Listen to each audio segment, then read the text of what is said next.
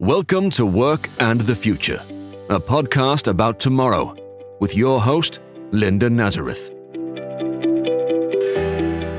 Well, hello, and thank you so much for joining us today. Well, we've all heard about the Great Resignation. This phrase seems to be everywhere right now. It was coined by an organizational psychologist at Texas A&M University.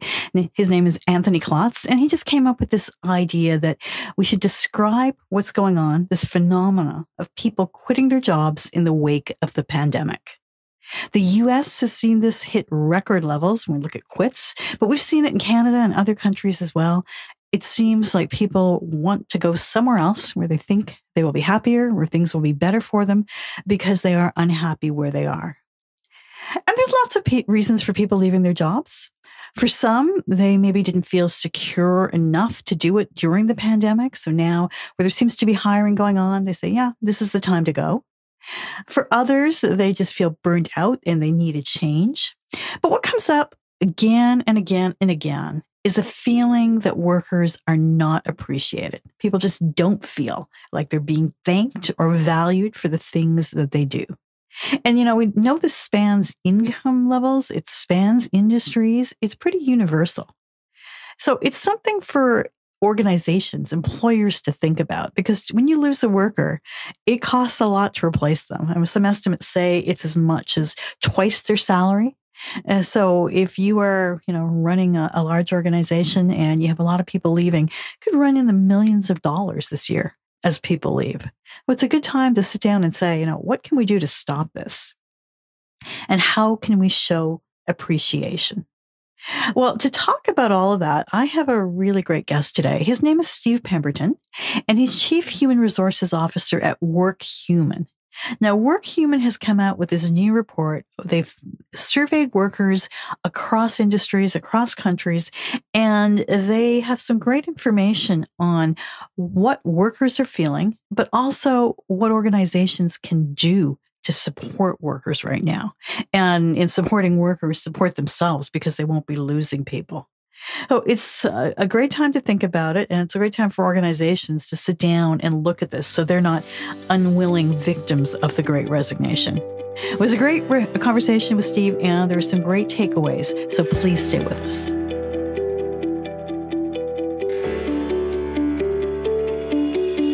Well, will the Great Resignation lead to a change in workplace culture? Well, our guest today is Steve Pemberton. He's Chief Human Resources Officer with Workhuman, and he believes that a little bit of gratitude could change things, and in turn, that would save companies a great deal of money. He joins us now. Hi, Steve. Hi, Linda. How are you? I'm just fine. Thanks so much for doing this today. I'm glad to be with you. There's so much to talk about when we're talking about the Great Resignation, but I always like to ask guests about their own background, how they ended up doing what they're doing. Yeah, that is a circuitous path. That is for sure. I actually began my career in higher education.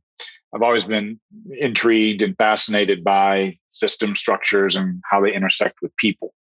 And so that ultimately landed me in the world of human resources. Prior to Workhuman, I was in similar capacities at Walgreens and Monster.com. I'm also an author. I've written a few books. Oh, I'm an author too. It's a long road from the idea to getting it out there and promoting it. Yes, for sure. Well, you've been spending a lot of time looking at the Great Resignation, as we all have. It's kind of this, I would say, unintended or surprise result of the pandemic, but people are leaving jobs in droves. Workhuman has a new study on this. Tell us about what you looked at, what you asked people. So what we did was we polled 3,500 workers in the U.S., UK, Ireland, and Canada. Really, and we're asking about their connection to jobs and companies, and then how they're looking at the future.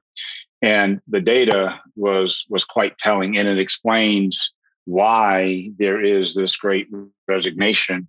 There's another component of this too that is the great talent swap. So it's not just people who are exiting the workforce, although that's certainly happening, but they're also changing allegiances in terms of their relationships with employers specifically. So I do think it's is literally forcing this kind of recalibration of the relationship between the employer and the employee. Well, let's talk about the reasons for this. I found it was quite a list, but burnout was one of them. Yes, absolutely. It makes sense, right? Yeah. If we think about our day, right, being on screens all day, and if you're working across multiple time zones, as our employees at Workhuman are, boy, that's an even longer day.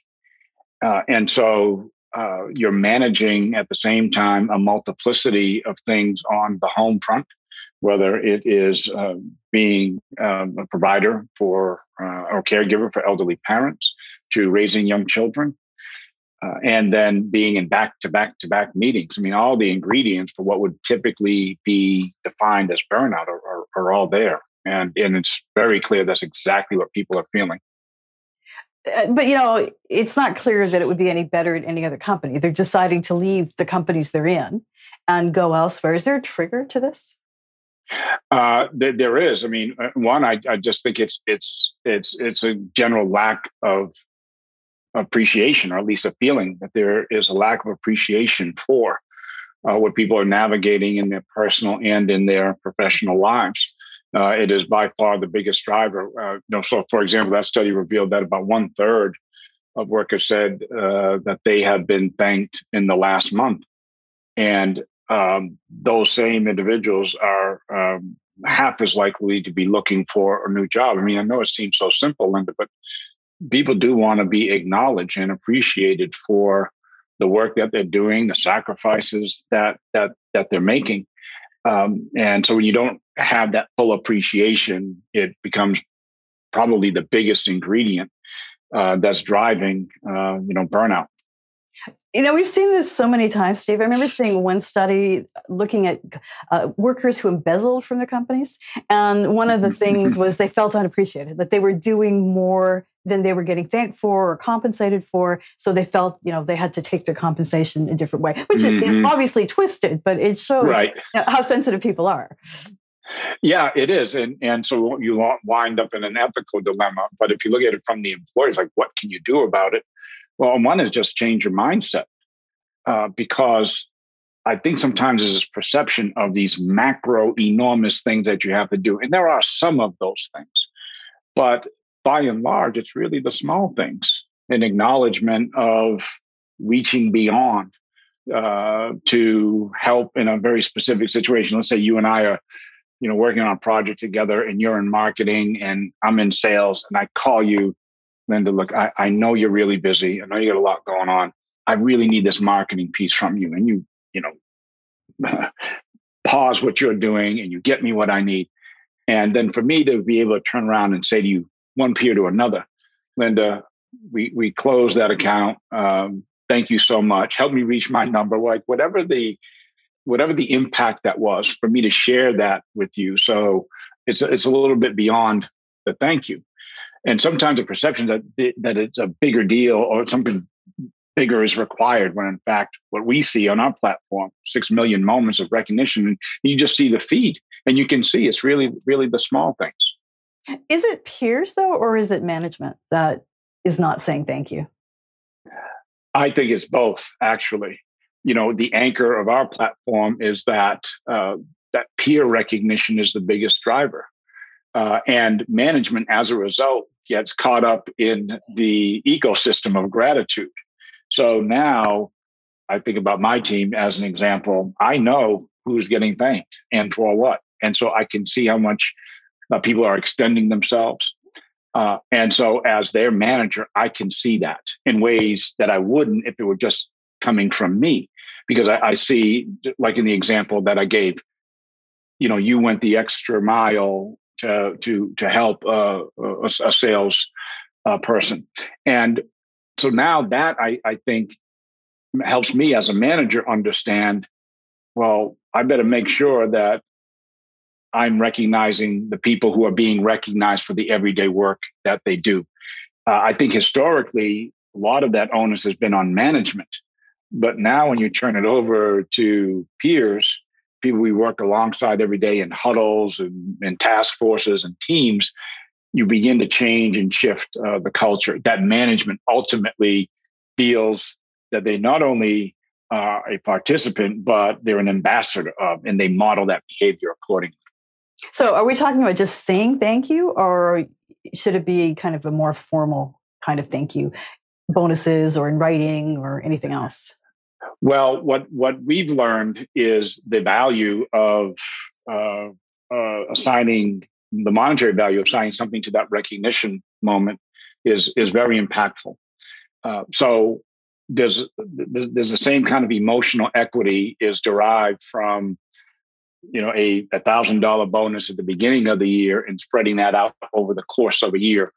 So that $1,000 bonus at the very beginning of the year, well, by the end of that month, it's kind of lost its emotional equity. But if you take that same amount and you spread it out over the course of a year and then you hand it to employees, then all of a sudden now you have this ongoing cultural, connection that unleashes this whole other set of appreciation and gratitude and recognition.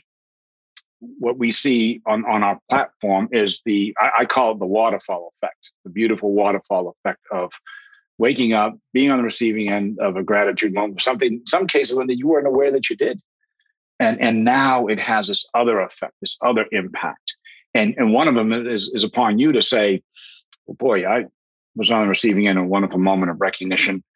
For whom can I now recognize?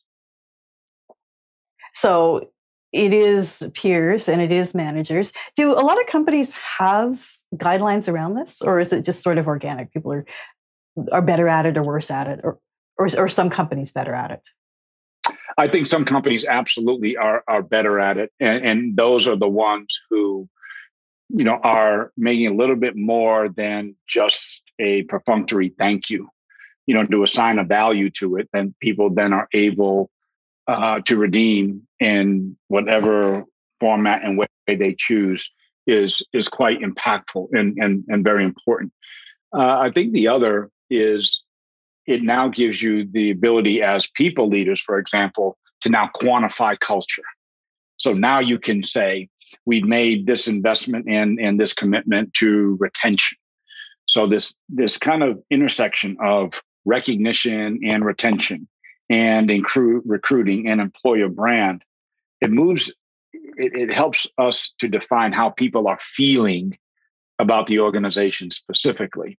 So you can pull up a kind of a recognition heat map and you can say, well, by function, by tenure in the company, by demographic group. So are women being recognized in the organization as consistently as men and at the same value? And if not, then what plans are we going to put in place? So that means you can go to the head of any function and say, here's your recognition map, here's your strengths, because I think it's always important to start with what you do well. And then here's the opportunities. And now you can be very tactical, very specific. So finance's needs might be different than legal's needs, might be different than IT's needs. Okay, so you've actually quantified a lot of this, right? And we should talk about the Great Resignation. It's costing companies a lot. It costs a lot to onboard anybody, find anybody in the first place. Absolutely. I mean, if you look at the velocity, and I would emphasize that the velocity of departures, it's already upon us. And so now the first, just the time lost, the investment that you've made in employees over a period of time, think about all the investments and commitments that we make, and then to see that those individuals leave the organization. Now we've got to spend 30, 60, 90 days trying to replace that talent specifically. We have to source differently. It's now more competitive because one of the things that the pandemic changed is where the power lies. Now employees are saying, we get to decide now. And so they're driving harder conversations about work life, about working in a hybrid way.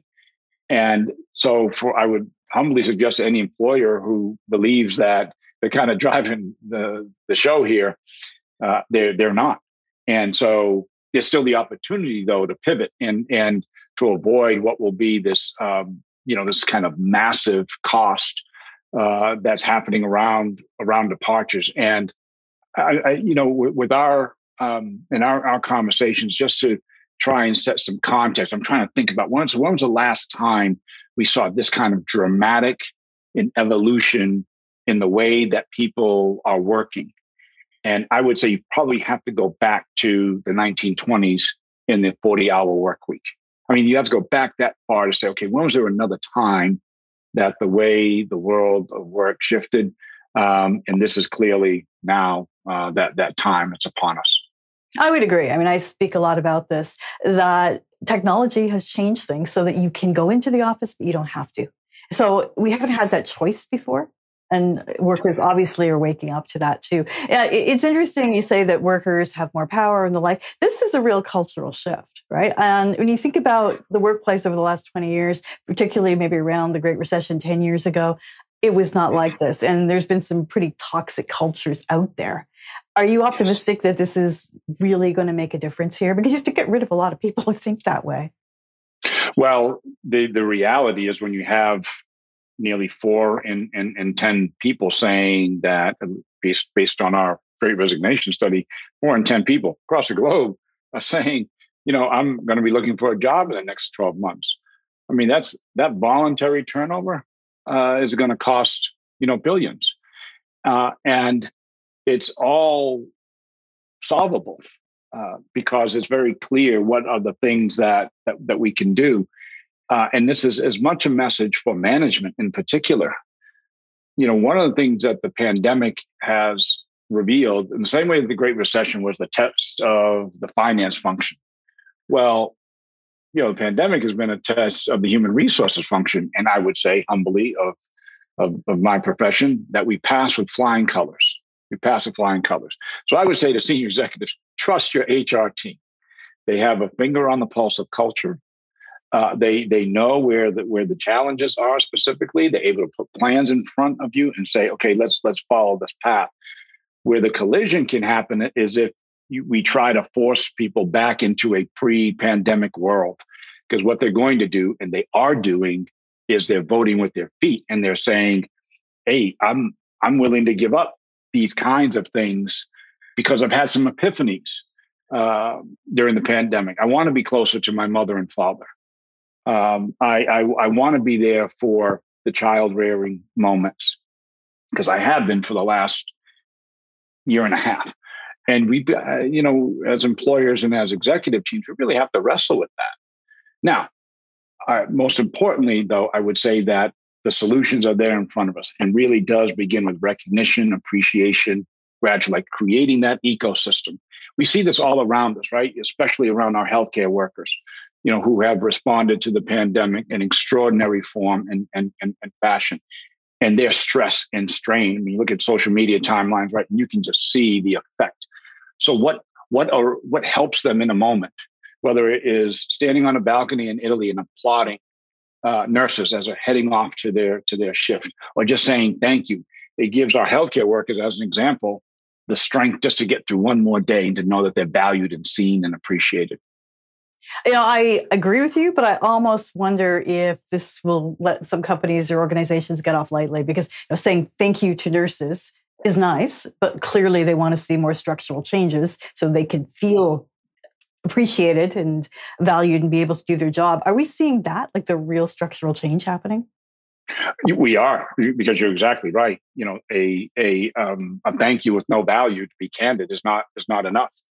And it's not, more importantly, helping with, let's say, with the mental wellness challenges that a lot of employees are experiencing. They absolutely are.